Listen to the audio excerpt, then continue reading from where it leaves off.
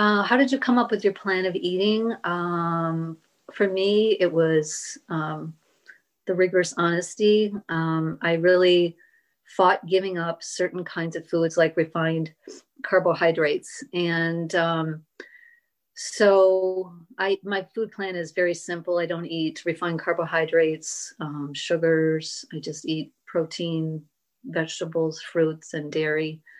Um, but part of my plan of eating is eating enough because I had a tendency to undereat. And so that was really an important piece for me. I know when my sponsor, said to me, I think you're under eating. I was really not very happy with her for saying that. But the truth was, I kept setting myself up to eat compulsively because I didn't eat enough food. And so that's been a really important piece for me, is to just be honest. And I think for me, doing prayer and meditation is really vital to like also contributing to my plan of eating, because the knowing that I feel like I developed with my meditation, like I knew there were certain foods that it's like I just really didn't want to let go of, and that just kind of haunted me.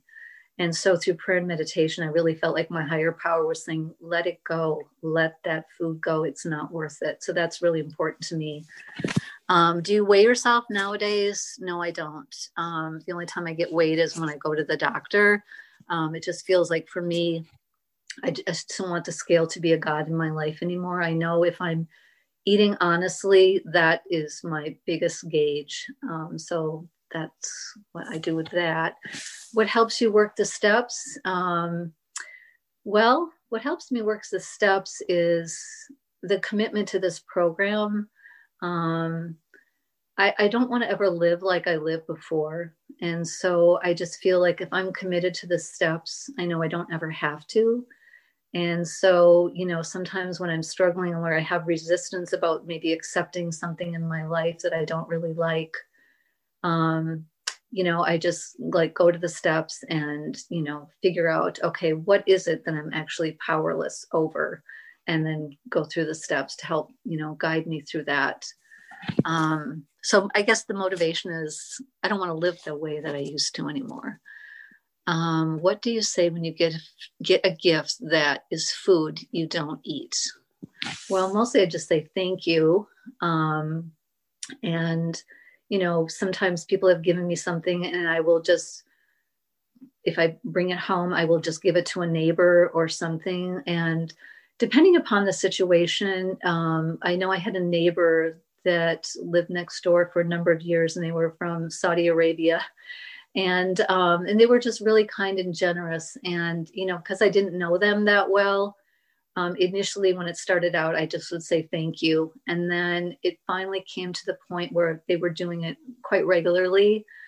And then I finally, just said how much I appreciated it. But, there's certain foods that I don't eat any longer, and, thank them. And that's how I handled that. How do you practice gratitude? I do have a gratitude journal that I've been writing in lately, and that's been really helpful.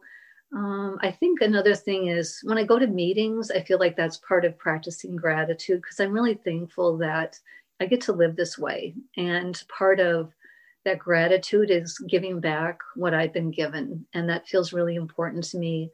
And, just reaching out to people in the program feels like for me, the action of gratitude, just really being of service in ways that I feel like I can. What literature do you like to read? Well, I love the AA 12 and 12. I love the big book, and the OA 12 and 12, I guess, are my top ones. I do read meditation books, but those are the ones that I tend to like the most. What keeps you coming back? I think it's sanity is what keeps me coming back. Like I said, I never want to live the way that I lived before. Even if I was a smaller size back then, I was miserable. And I really don't want to be miserable anymore. And so that's what keeps me coming back, because I have miserable days or parts of days, and that's uncomfortable.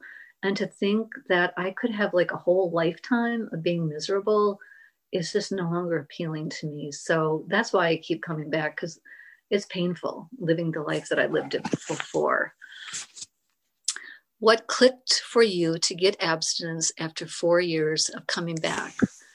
What happened for me is I really got sick and tired of being sick and tired and waking up hating myself. I wasn't at the heaviest ever at that point. And I think when I kept coming back to meetings and I saw people being relieved of this disease, I thought, God, I could have that. Why am I not doing what they're doing? And so eventually I just reached that point where I'm like, I just knew, like, I'm done.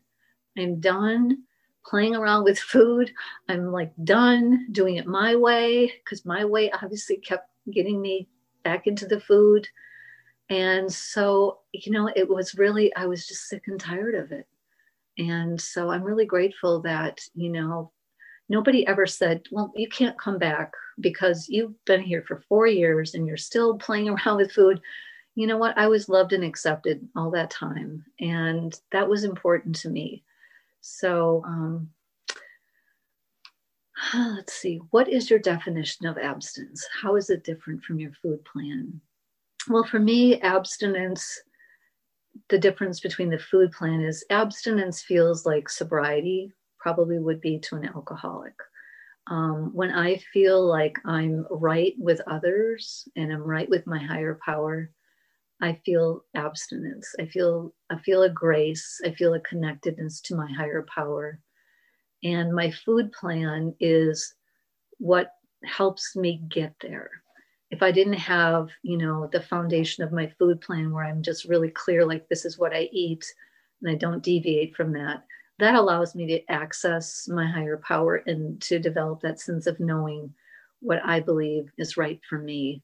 And so, yeah, I can tell days when, my sobriety, so to speak, is just not, I'm off, I'm disturbed, I'm not clear. And so if I wasn't abstinent, I wouldn't have that clarity to know that. And so that's, one of the, I feel like the gifts for me with abstaining from, the foods that used to cause me problems, is I do have that clarity. And I really love that clarity. If I don't know an answer today, I know I'm going to know it at some point. And for that, I'm really grateful that that's what it does. So thanks.